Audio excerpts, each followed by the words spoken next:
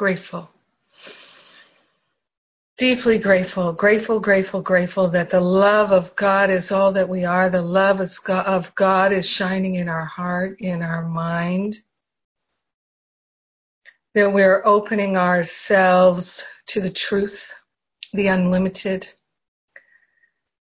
We are letting go of the belief in lack and limitation. The birds are singing outside the house really loud now.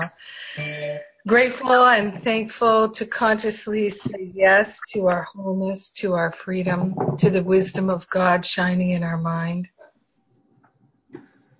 Grateful that our life is an activity of love and we come together to see and know and feel and hear this more clearly. We are grateful to come together in a recognition of our divinity for the purpose of our healing. What I know is that our time together is deeply healing. It is deeply nourishing. It is transformative. It is awakening. We are grateful and thankful to allow ourselves to experience that fullness of love here and now. We are grateful and thankful to consciously attune to that high vibration of wholeness, peace, love, and joy. In gratitude, we share the benefits with everyone. In gratitude, we let it be. And so it is. Amen. Amen. Amen. Yes. Yes, yes, yes. So I'm just going to mention real briefly that if you saw my blog today, I announced the dates of the trainings that are coming up.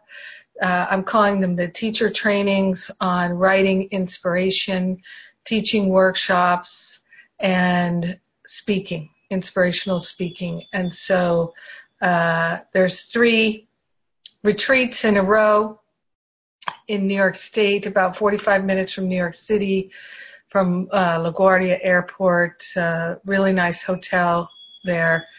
And so those details probably will have all the web pages up Sunday, Monday, with an early bird that expires about July 5th, something like that. So, one question I'd like to ask everybody is, with Hawkins' book, did you read I believe I had suggested that you read about the author first. Did you all, if you haven't read it, I just wanted to let you know that really I think that's the best place to start, is his about the author. Because he's an amazing person, if you haven't figured that out. He's an amazing man. And I saw him speak a few times over the course of maybe 10 years. I saw him speak a handful of times. And, very inspiring. So,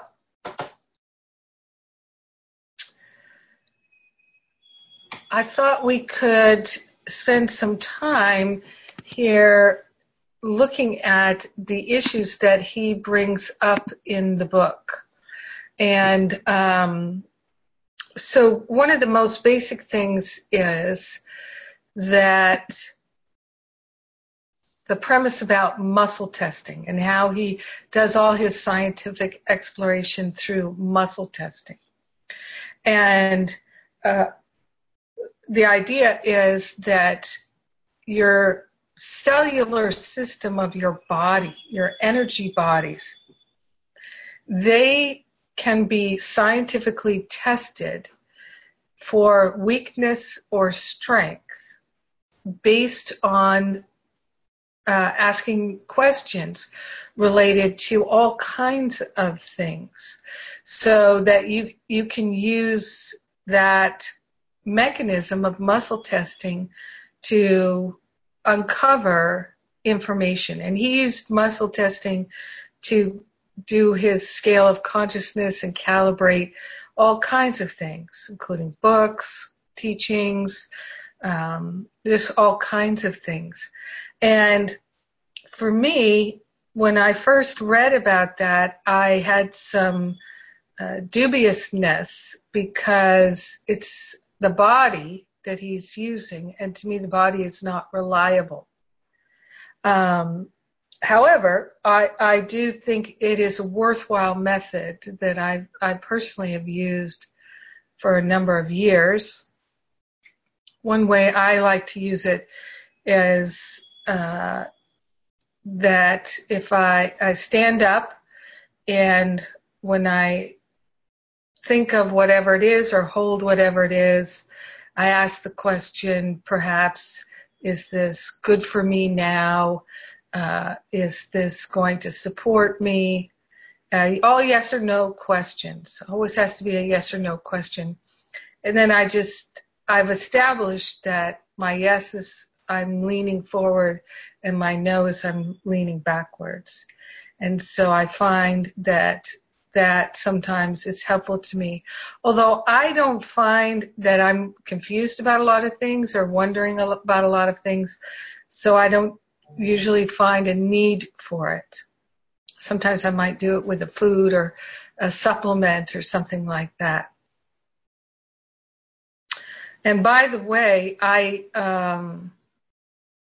back in the 90s, I had an experience with my back that I had discovered through doing yoga in the late 90s, that my injuries from running in the 80s, that I had distorted my posture and that the muscles around in those areas of my body around my low back had kind of frozen to compensate for the adjustments I made in my posture for my injuries.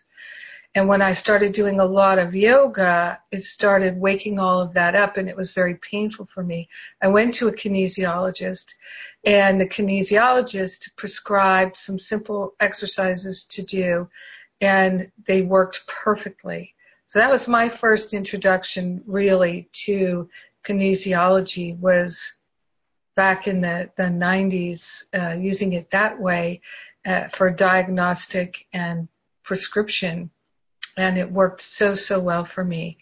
So I just encourage you, a lot of times chiropractors can be good at doing muscle testing. It's very common that chiropractors will use muscle testing. You can also experiment and play with it with a friend, which can be fun. So, for instance, you could get a box of envelopes and a box of 3x5 cards or something like that, and write down things on the 3x5 cards,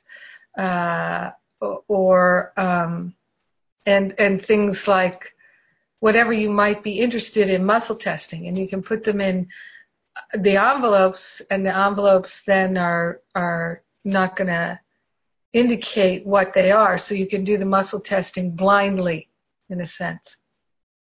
And that can actually be fun to do. You can ask all kinds of questions and just see what you get and what's interesting to you. And I believe I said the first time we started talking about this, I discouraged you from really trying to figure out what your consciousness is on the map of consciousness. I would say it's going to fluctuate depending on what you're thinking and feeling. But I just remember once a very well-known spiritual teacher bragging about their level on the map of consciousness, and that just kind of turned me off, like, gee, that seems weird. So, which I'm sure was just my judgment, but it just felt like, oh, I don't need to know. I know how I feel. I feel good. I feel better today than I did yesterday. That's a good thing. But sometimes we get confused about things, and so we can also use it to find out the truth. sometimes we don't want to know about things. We're hiding from an awareness of the truth. And there are places and times where perhaps doing the muscle testing would be interesting or helpful to you. So I do think it's worth knowing about and playing around with. And it can, like I said, it can be fun to do with a friend or a loved one. And it can also really work if you're trying to discern things. I think it can be helpful. My experience is it can be helpful if you're trying to figure out, like, what is it your dog is needing to help them. You can use the kinesiology for that, or if you're trying to figure out what's going on with your child or something like that. Any thoughts or sharing on that topic? Has anybody been experimenting with kinesiology?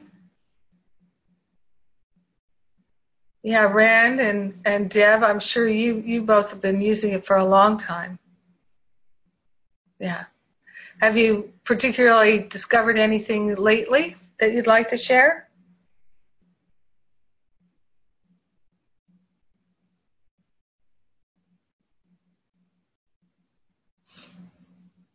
All right. So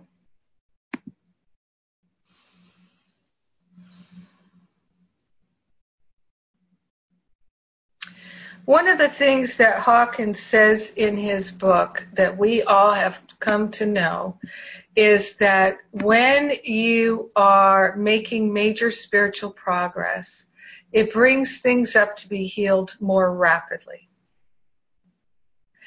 And it's intense at times. It's very, very intense. You all, I'm sure, have heard me talk about, though you may not remember specifically, when I went into a phase that I called the twisty turnies, one of the things that was going on during that time is I was experiencing what felt to me like betrayals on all levels, just all levels, except physical. So I felt that in my relationships, there was a deep sense of betrayal in several of my relationships, key relationships, including my relationship with my spiritual community. I felt very betrayed by what was going on there. And I felt betrayed in a way by my mom's diagnosis of cancer. That too felt like a betrayal. And I felt a betrayal at work, where I was fired and whatnot. So all of these things happened at once. And it really did feel like I was in some kind of a hurricane that was blowing through my life, taking with it everything that wasn't nailed down, in a sense. And I knew at the time that I had called it forth because I had decided to forgive everything. And I had decided to be all in for spirit, all in for love, all in for God. So I knew exactly what was going on, and that was helpful to me because I knew it wouldn't last. And I knew I hadn't done anything wrong. And it helped me to release this idea of being punished. Because so often when there's a health challenge, when there's a relationship challenge, when there's a financial challenge, when there's a deep emotional challenge, recurrences of depression and all kinds of things like this that we've all been experiencing, the temptation is to think we're doing something wrong and we should be doing it differently. But it's not true. It's not true. It's things that are coming up to be healed so love can be revealed. That's really what it is. And so what I would what we learn to do in our classes here is to be really clear about recognizing that something is coming up to be healed and not running from it, not trying to cope with it or manage it or even to understand it or figure it out, because those are all strategies of the ego. But instead to call for the highest and best, to call for a permanent healing back to the root cause. So that's what we do. And so what I'd like to do is to have us go into a breakout to discuss some of these occurrences. We've been looking at these kinds of things with the year 2 and the year 3 folks. It's been very fruitful for them, extremely fruitful. So what I'd like to invite you to do in your breakout, and I'll put it here in the chat, is to look at a challenge from the past that brought you a gift of healing, expansion. That's one thing. And then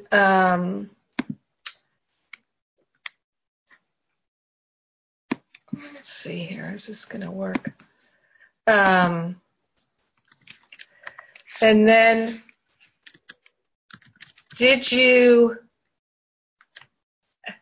have you really received all the benefits from it?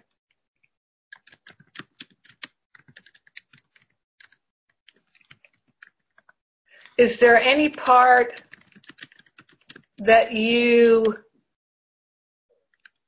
are still thinking was bad or wrong?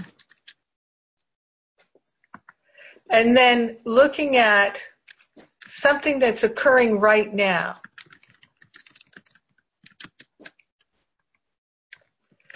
So you know,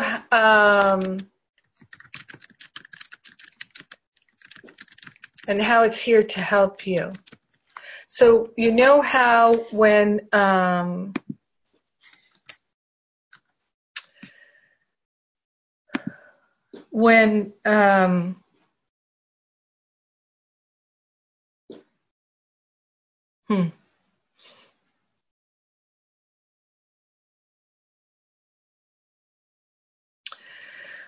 oftentimes, in his book, he talks about how he moved into a space of being grateful for his different illnesses, thanking his ulcer, and because he was truly interested in transforming and transcending these things. And it takes going to gratitude and being willing to receive the gifts in them. So I would say, based on my conversations with all of you, you've all had recent challenges.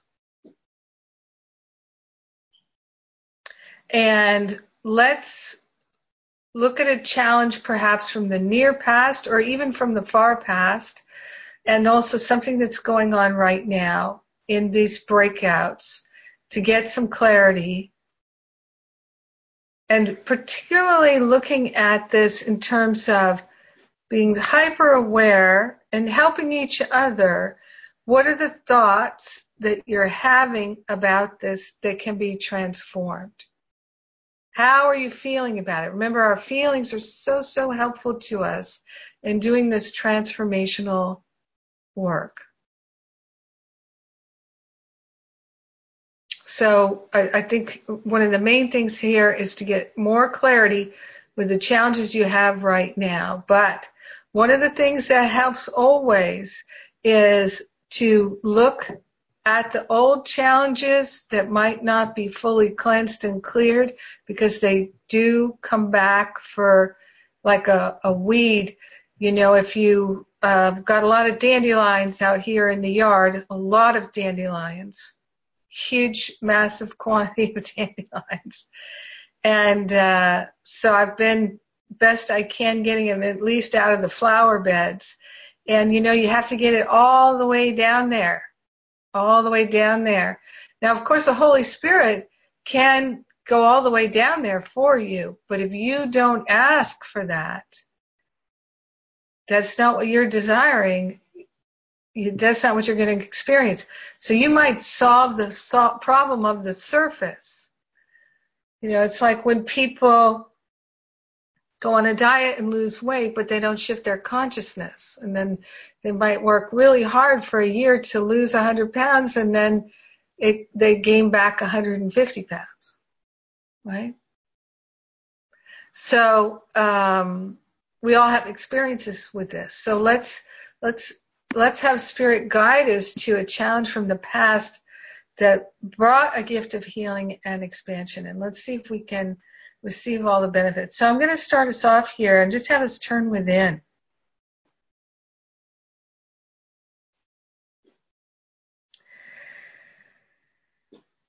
And I'm going to invite you to identify the thing that is most challenging you right now. Could be physical, could be relationship, could be circumstantial, could be emotional. What is the thing that's challenging you most right now? And then let's ask Spirit to guide us to something from the past of a similar nature. It's a similar frequency or vibration, similar thought pattern. A challenge that's been experienced in the past that's of a similar nature.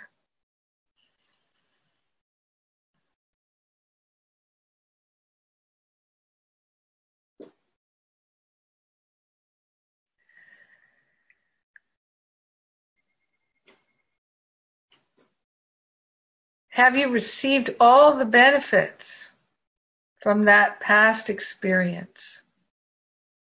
The learning, the harvesting, the growing.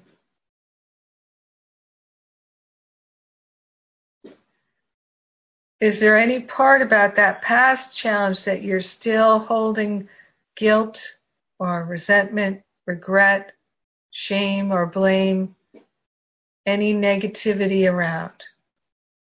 Does it feel like it's clean and clear? You've harvested all the wisdom, all the forgiveness has been done. How does it feel?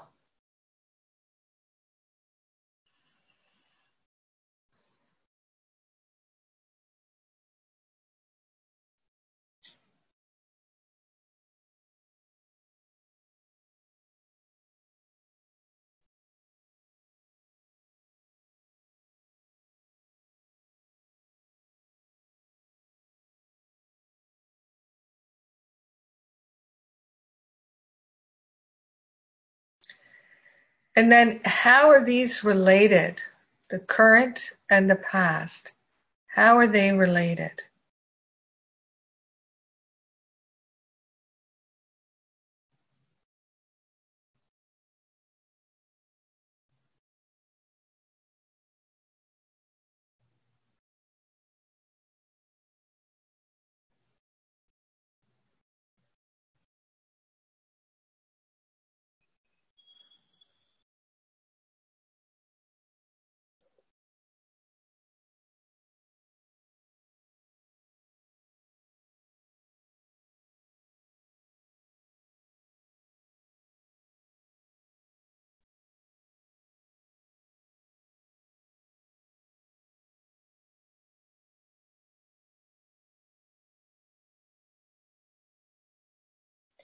And now, can you go to gratitude? Can you go to gratitude? That the challenge of the past has brought benefits, could bring more, and the challenge in the present will surely be bringing benefits. A harvest is coming. The harvest is happening.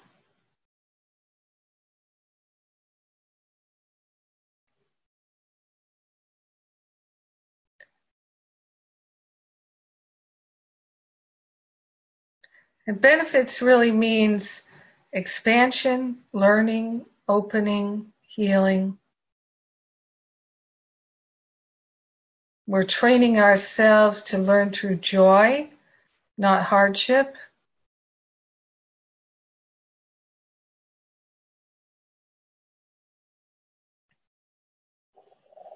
So how can we do that with this current challenge?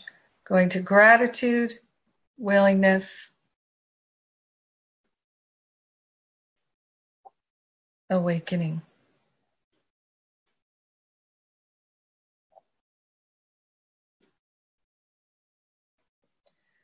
All right, so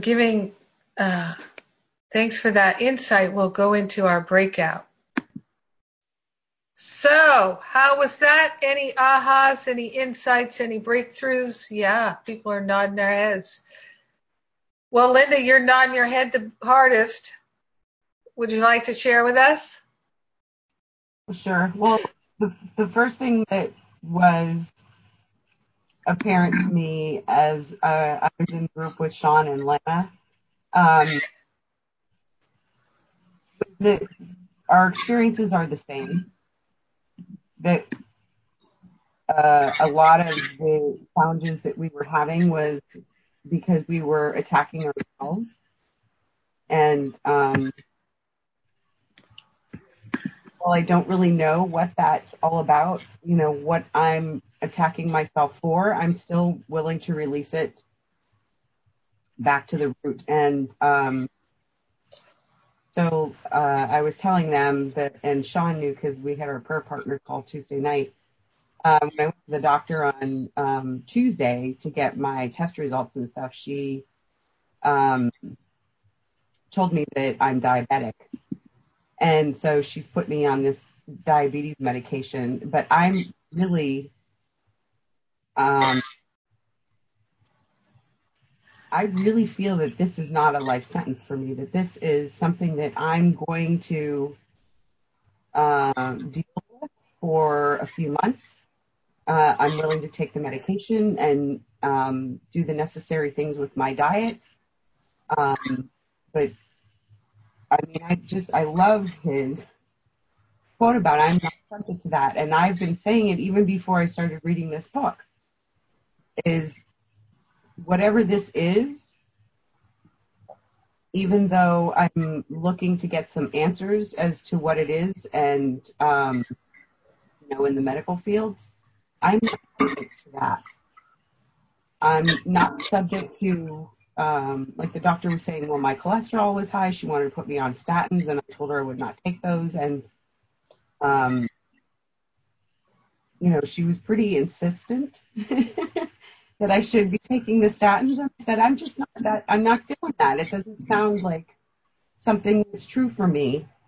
And I had to laugh because shortly before the end of my appointment, she said to me, oh yeah, hormone will help with your cholesterol as well. I'm like, well, there you have it. I don't need any cholesterol medication. What will help? The medication she's giving me for the diabetes. So yeah, I know this is just a temporary appearance, and as soon as I'm willing to release all of the judgments and attack thoughts I have around myself, that it will go away. I have absolutely no doubt of that. So I was grateful to be able to get really clear on that doing this exercise. Yes. Yeah. I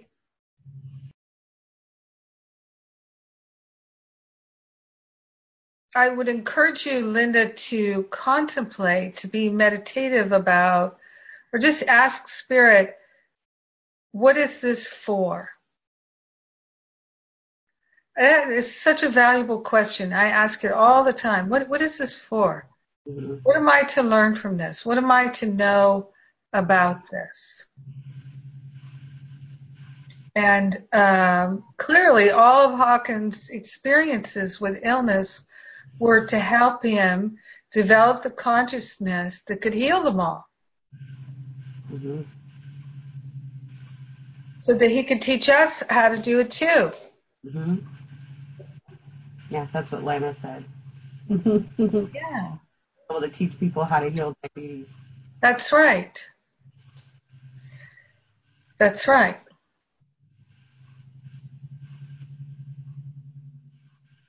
Yes, and these experiences, these challenges are a spotlight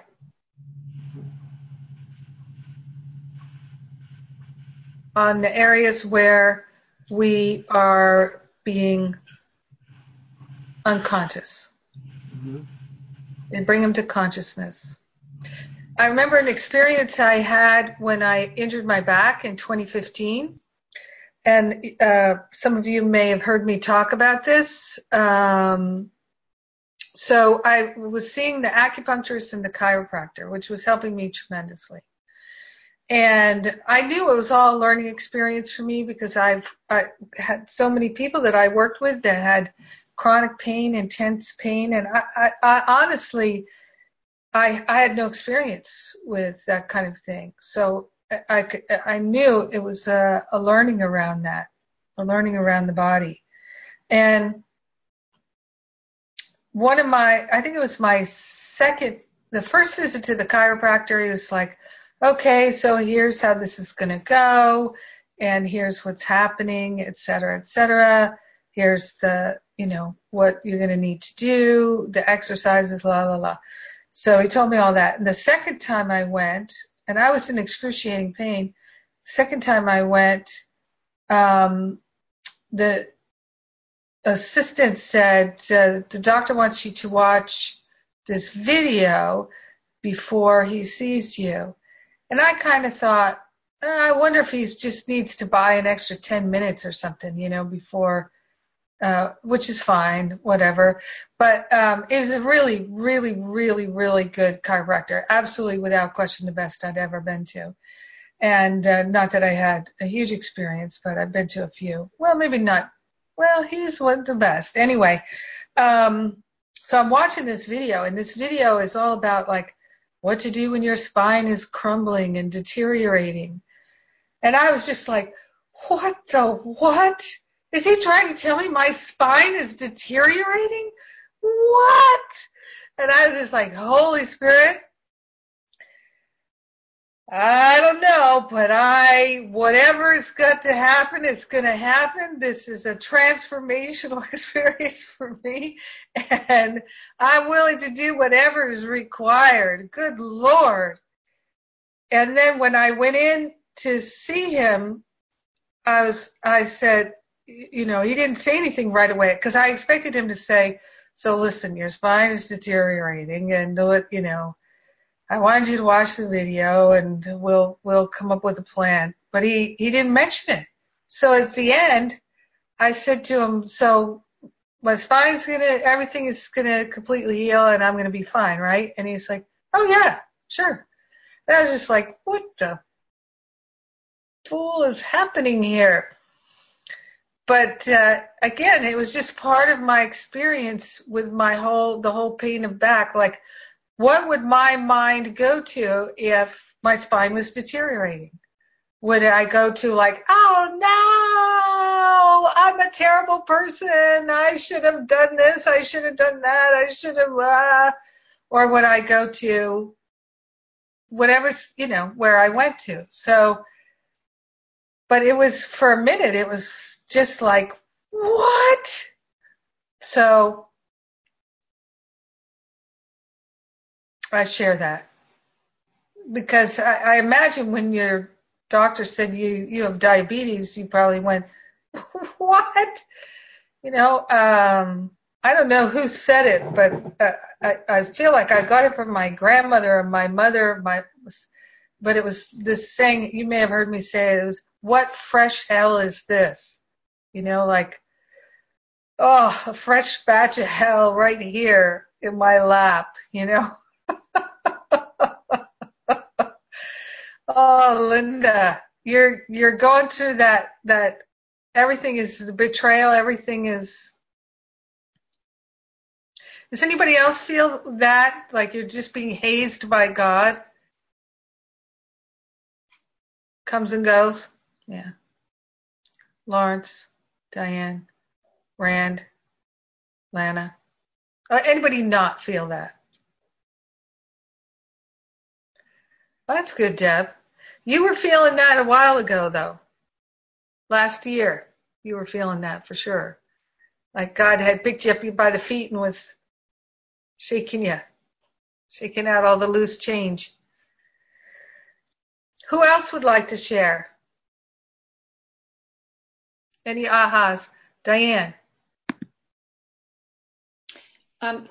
Yeah, that was a wonderful exercise, and what I hadn't really put these two things together before, but my old challenge was going through a divorce about 25 years ago, which was just this huge emotional tidal wave.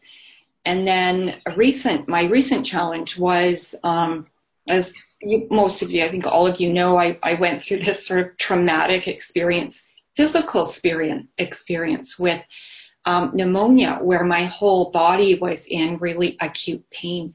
And so I hadn't really put those two together, but with this exercise, I realized that I have got a lot of benefits from my experience of divorce. The fact that was not a good relationship for me and it ended, it made my life a lot better, but there was also a lot of grief and sorrow and regret and guilt that went along with that. And so I don't know. I just think maybe that it really impacted on what came up for me this year.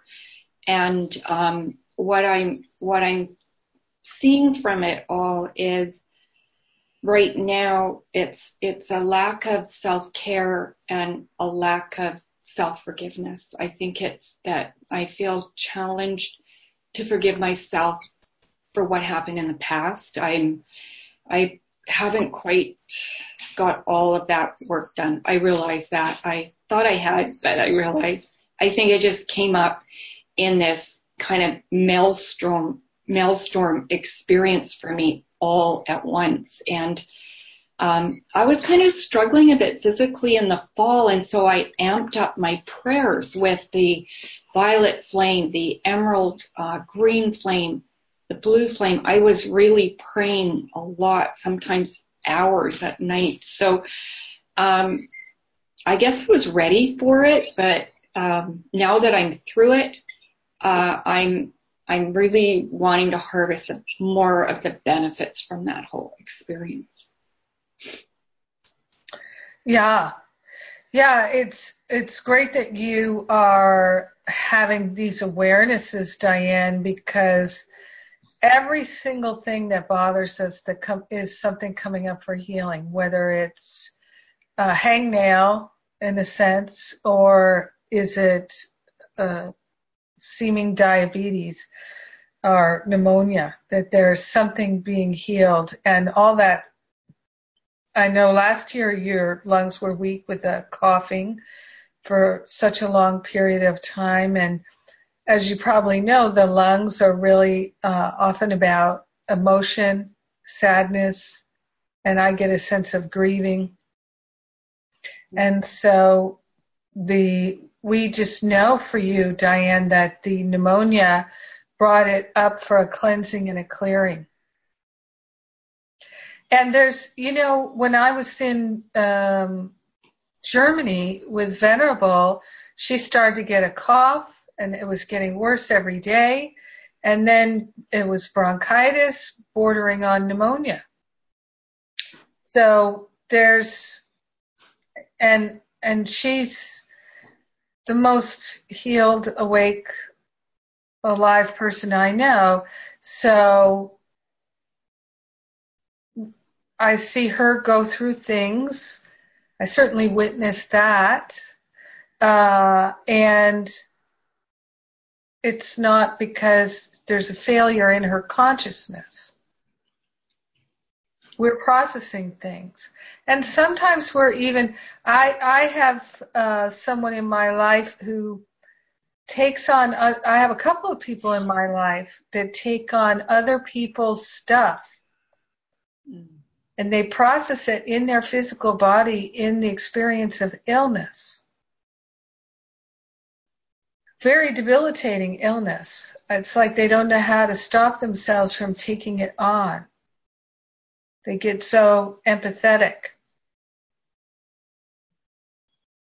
Mm-hmm. So that is something to look at too and to be aware of for us also. Do people get, you probably have heard of things like sympathetic pregnancy or labor pains and things that sometimes men will go through or people will go through with their spouses, and those kinds of situations where it's sympathetic, or empathetic is probably a better word, but they call it sympathetic. To be aware, sometimes we do take on other people's stuff. That would be a really good thing for you to look at, Linda.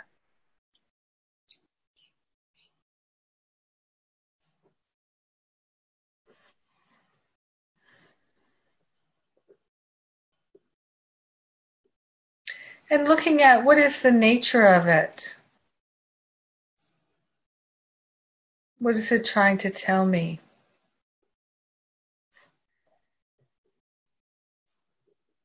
That's really valuable.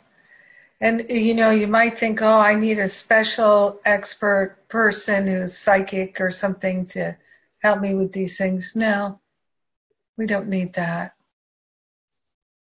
We have the Holy Spirit. We have it all.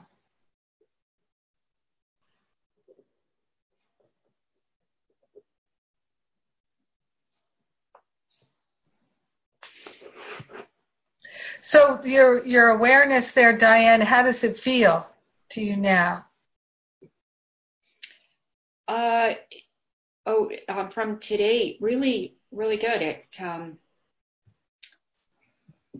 I hadn't quite put these two things together, and so that's really helpful. And I think it will help me with my self-care. And I just wanted to share, I had this call with Jennifer, and you helped me so much in terms of changing my mind about recovery and to restoring. And so that shift in my mind the last few days has been so beneficial when I think about just that word restorative. Like every time I have a glass of water, or sometimes I'll just do a big deep breath and say, with this breath, I am restoring my body. And it's such a gentle way of just generally feeling better, and I think really helping me a lot with my self-care. And so what I've learned today is just more of the same, is realizing that looking at restorative thoughts, a restorative way of thinking when these memories or nightmares from the past come up for me, to look at how can I restore myself more. So that was all really helpful. It's just a funny thing, but one word can really make a huge shift. It did for me. Yeah, I'm so glad you brought that up, Diane. I hope you don't mind. I'd like to just ask you, do you remember you were saying about your how you were going to handle the time between now and mid-June when you take that shift in your work? Yeah, I said I'm just trying to survive until June the 15th. That's what I said. And those were all my thought patterns, were around survival. And every day it's like, okay, how can I just get through the day? And this week has really totally shifted with just that change of thinking. Huge.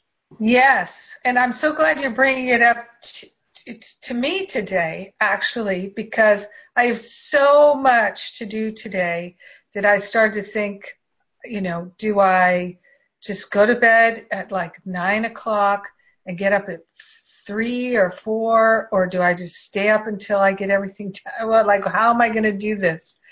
And I can now, you reminded me that I can throughout just keep saying, I'm restored. Everything is organized in perfect time. There's plenty of time. Because in the human experience, when there's a lot of intensity, whether it's in all the different ways that each of us experiences the intensity, Elena with her children and all that going on, or however it might be, we can really train ourselves to be like Peter stepping out of the boat, right, onto the water. The waters are raging, and Jesus is there saying, I got you. I got you. And we can do that. We can do that. Absolutely, we can do that.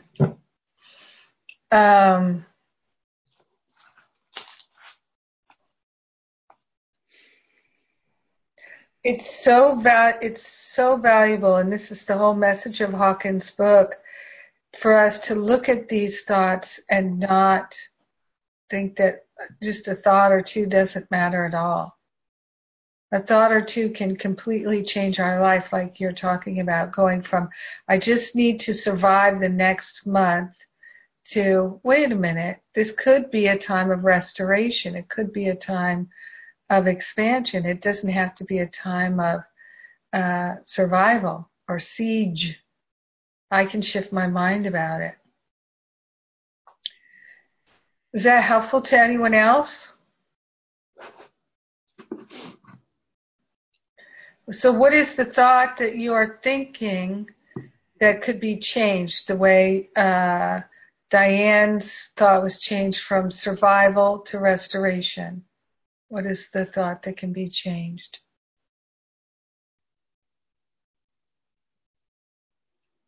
Sean? Well, it definitely makes me look differently at what I'm experiencing right now. If I use the time, I want to heal right now, but if I use it, and it's exactly in line with what I'm thinking, actually, to restore and just become a better Sean. I don't know how else to explain it, and to just come back to myself and knowing everything's okay and everything's for the highest and best and all that stuff. Yeah, be your true self. Not a better Sean, your true Sean. Okay. I agree. Yeah. The true Sean is perfect, can't really be improved upon. And I know that. I guess I'm using that phrase because I've spoken to a lot of people that are not. Yeah. Yeah, but I think that's the best way to look at it. I was going to say better, but yeah. Thank you. Yeah. Any other ahas, any insights that people had in the breakout? Elena? I don't know why I can't. Yeah, that's it. I immediately, when you spoke about this old story, it's interesting how things are like synchronicity of things, because today we went to test my son's hearing, and apparently it's slightly damaged. It's not a lot, but it's still a damage. So which explains the whole story at school when he's like absent-minded and everything. And of course it's tied to the old story, which took place 3-4 years ago, 5 years ago. And so let's come from the old story. I received a lot of benefits, and the biggest one is that I started trusting God, and that the healing is possible, and I was very committed. So I learned commitment in spiritual practice, which is priceless for me. So this is a big gift that I received. But what I see now is that I still had attachment to the fact that I was I still blame myself for not being, when he was a baby. I remember times when he had his nose, he had a slight, cold, and I didn't go to the doctor because I was such a freak with my daughter, always running to the doctor for smallest thing. For him, I decided that I will be cool and I literally didn't go to the doctors, and I blame myself for those things. And there are a couple other things where I think probably might have caused his ears, because it comes from the nose and everything. But even the doctor said, it's a story running in my head, because even the doctor said it just might have come from the birth. It's like a slight damage of hearing. And even this, they say it might go away, but I have this attachment and it is still present there. So it keeps me in the place of, and now I even just, I made a note for me, like I want so much, so desperately for his hearing to be healed in order to release myself from this guilt, which actually, if I rephrase it back and from the course, like I must forgive myself to release myself from the guilt and then receive the gifts from, I don't know what's the highest and best for him, because I can see how he developed. He's very sensitive. He's very patient. He can spend at school 2 hours in a class where he understands 30% apparently when it's noise. But he understands usually 90. He gets 90%. But when it's noisy, it gets down to 30. So it's not a lot. But he's still there. So he learned this being, he is very, and he learned a lot. He's the most spiritual open child of 3 that I have. He would go do Kundalini with me. He would pray with me. So all of this came through this being a little bit different, from others. And so I think there are a lot of gifts that he also and we received from this. So now my part would be to literally to forgive this, what I'm blaming myself for, and see what comes. So I don't want to be attached saying that I would like that his hearing comes back to 100. But I have this highest, I have this vision that it can be done. I literally believe that the body can just heal itself. When this, I see Linda support. Yes. And I would like to hold this, but not be attached to this, That's what the insights that I received today. So that's a beautiful realization, huge, beautiful realization, powerful, really powerful. And what was it that Hawkins had in his mind that he could hold, that there was no, like you just said, I want to hold this with no attachment. So how did Hawkins do that? Don't remember this. I didn't read the whole book. No, that's okay. But just from what you have read, how do you think, and somebody else can answer that question too. How do you think Hawkins did it? How did he hold it without attachment? What was going on there? Do you remember when he ate the chicken livers?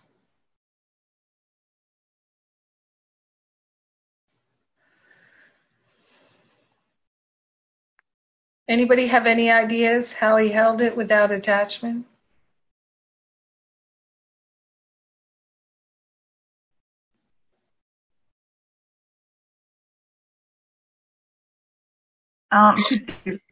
Clear, but isn't it what he told himself?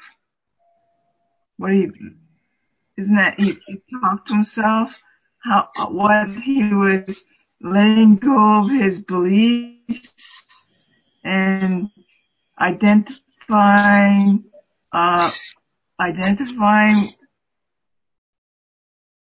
what he's telling himself, right? Is that it? Yeah, that's very good, Carla. So that really is it. It's he realized this is the story I'm telling myself. I don't have to tell myself this story anymore.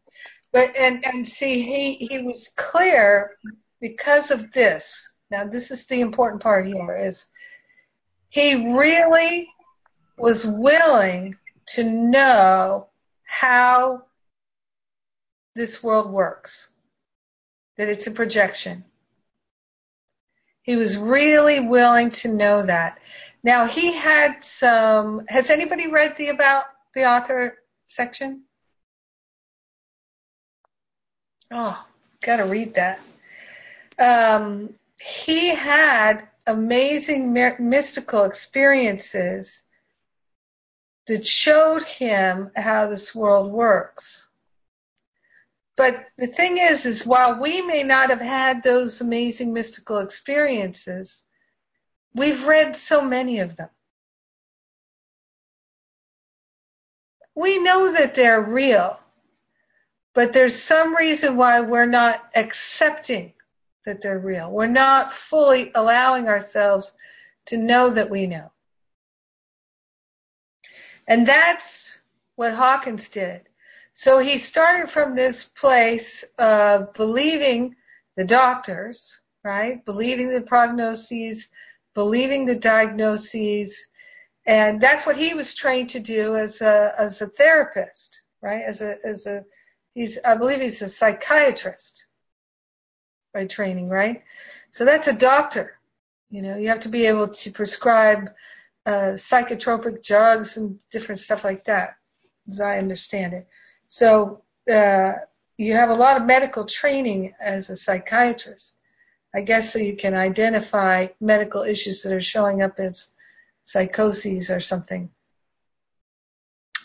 I must confess I don't know a whole lot about that. Rand, I don't know if you know anything about that. But so he had all this training about the mind and the body from a medical standpoint. And he's a very bright, obviously observant person. But when he realized that mind over matter, that's when the healing happened. Now, let me just say, this is precisely what Mary Baker Eddy taught in Christian Science. And her teacher, Phineas Quimby, this is what he taught. And Phineas Quimby got it from Jesus. And Quimby demonstrated it. And then Mary Baker Eddy was his patient. She had a miraculous healing, and then she demonstrated it. So, and it's mind over matter. That's what it is. So it's also what's very much related in all of this is, you know, I told you the story about the little dish that I had made, and that I was so horrified when I saw that it was in the trash to go to the dump, because I had made this little dish and when I was a child, and I gave it the meaning, it was symbolic of my love for my parents. And the fact that after 40 years, or however long it was, 45, whatever number of years it was, that this was a cherished object in our home, now it was trash. What did that mean about how they felt about me? Because I had put so much symbology into that little dish that it represented me. It represented my relationship with my parents, our love for each other, and they're throwing it away. I literally, like, my head snapped back practically when I saw that dish in the trash. I was like, what does this mean? Because I had given it all the meaning that it had for me. And this is the thing is, you've given this, your son's hearing, all the meaning that it has for you, right? Diane, with your situation, right? We get attached to our interpretations of things. We really do. And that's the thing why Hawkins is a teacher, because he had his attachment. He knew he was attached to it. He was fully invested in it. He's taking all these medications, seeing all these doctors, having all these conversations, fully invested, and he could throw it away in a minute.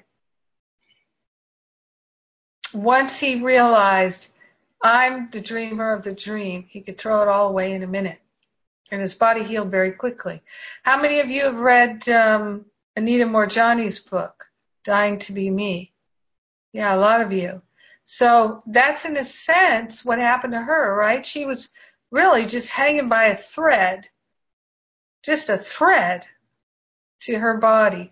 Her body was essentially just literally minutes away from completely dying. That's how far gone her body was. But her consciousness shifted, and then it only took a few months for her body to heal. She healed so rapidly. So in doing this work, the biggest thing for us to look at is our attachment, like you were saying, Elena, our attachment to being right about how wrong we are, to playing small, to having a limiting, debilitating experience. And it's so important that we, like in your life, Rand, that we have no blame, no shame, because this is what these experiences are for us to heal these beliefs and patterns. Like, is it okay if we do? I mean, I saw Hawkins a few times. He did not look like a well person. Every time I saw him, he looked like he was going to collapse and have to be taken to the hospital any minute. For reals, right? People had to help him up on the stage. He had to sit down. He looked so frail. He really looked like if you opened a window, the wind would knock him over and he'd have to go to the hospital. He was that frail. He was that, but his spirit was fully alive in that frail body. And I would imagine that by then he had pretty much healed all those things, but he was still extremely frail and weak and seemed quite sickly. We don't know what anything is for. It's just to help us. That's all we can know. Anybody else like to share?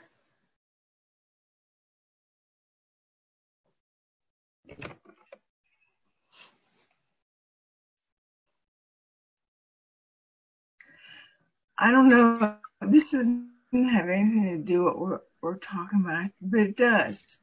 It's so interesting how in the second year or third year, I used to say how valuable the second lesson was, the second lesson in the Course in Miracles, that I gave everything the meaning it has for me, and that's exactly what you're saying. And how I've been saying it for years, and I'm just really getting it more.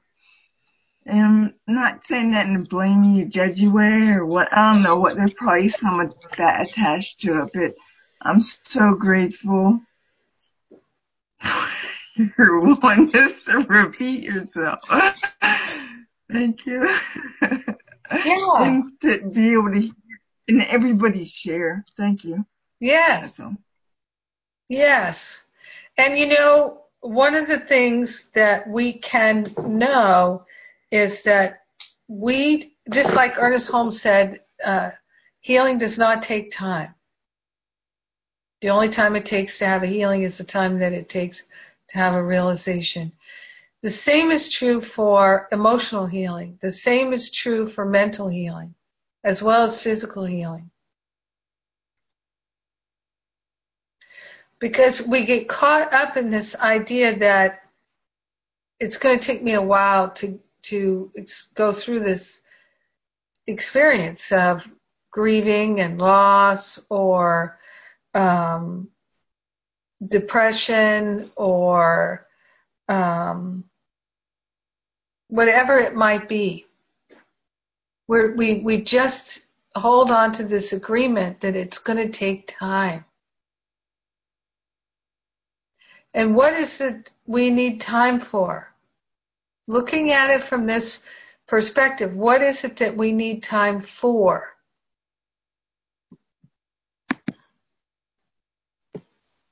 To change our mind.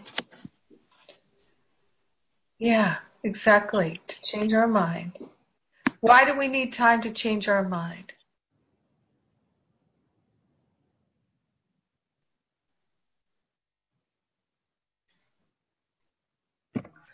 Because that's where we think we are. So we're using, the Holy Spirit's using what we have, what we think we have to help us. Is that it? Well, what you're saying is true, but why does that take time?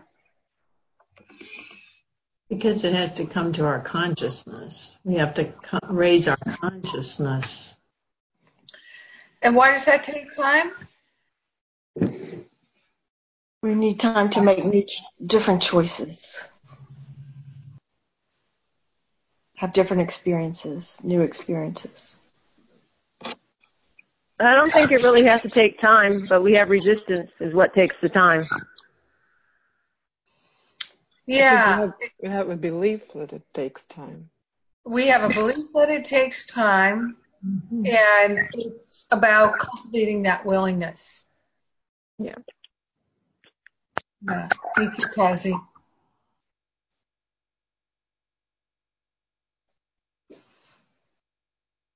It's because of our resistance.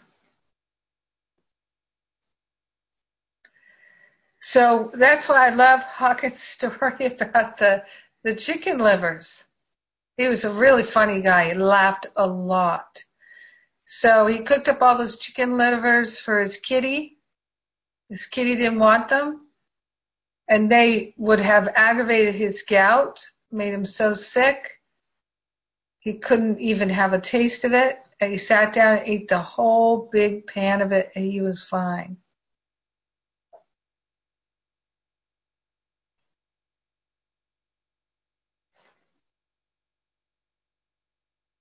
Because he changed his mind. He found that it was ludicrous to think that it would affect him. He saw that was just a belief. He no longer had the belief. It no longer impacted him.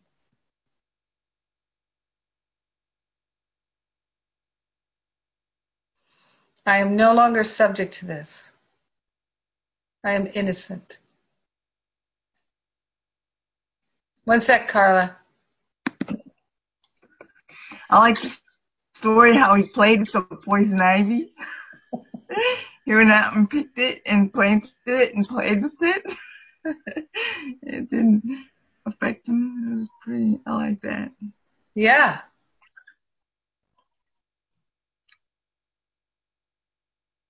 Lana? Oh, sorry. That's okay.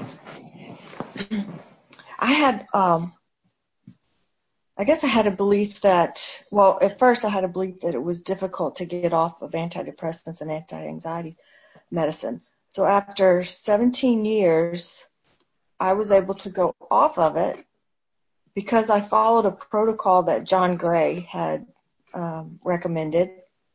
And because I guess I believed what he said, I mean, I had tried to go off of them in the past, and after 3 or 4 months, I'd have to go back on them.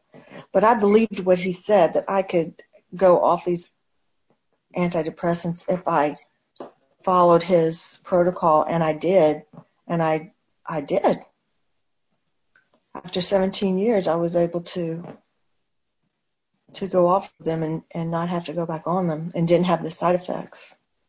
And when was that?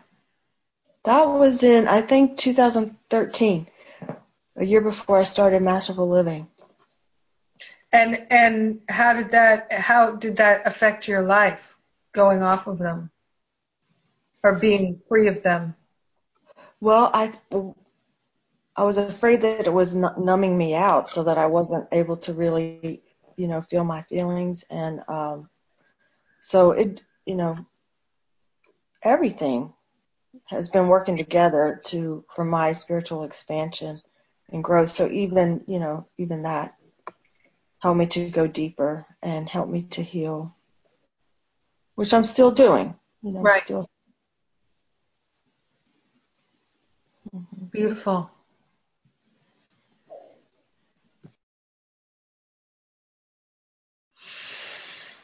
Well, Lots of learning, lots of healing.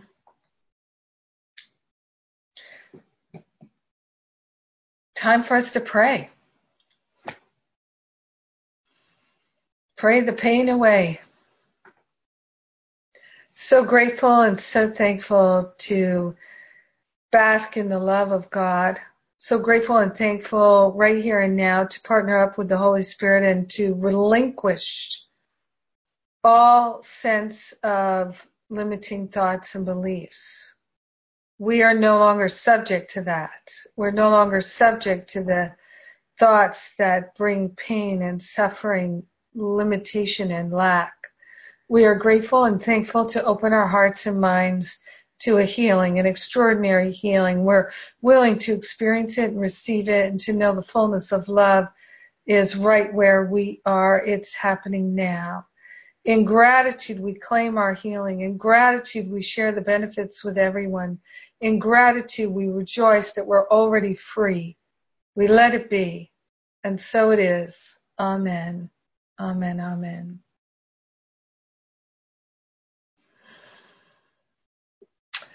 Much love to you. Mwah. See you next week.